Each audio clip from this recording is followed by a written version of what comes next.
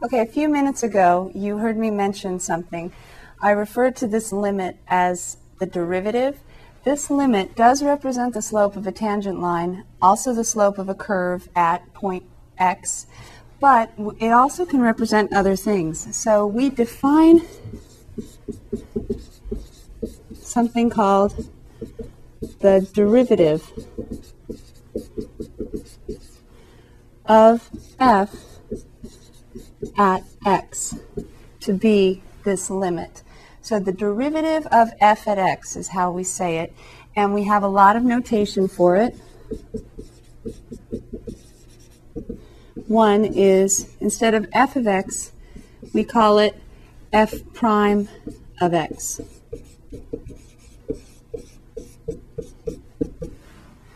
Or we have another notation.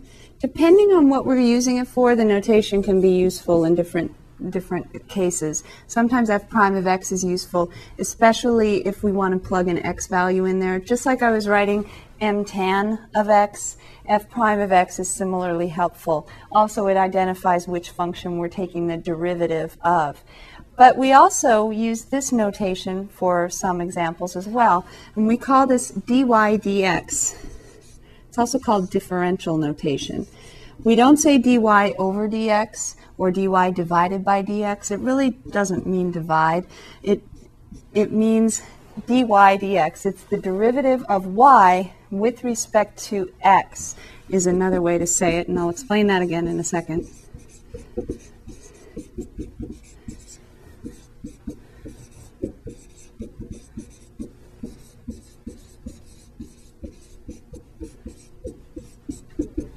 The derivative of y with respect to x.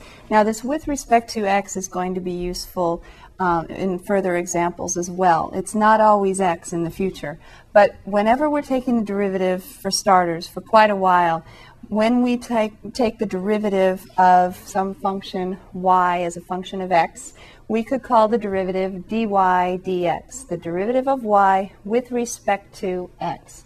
The derivative of y with respect to x. It's useful if, instead of giving us f of x, as they did in that example, I believe x squared plus 1, it might have just been y equals x squared plus 1.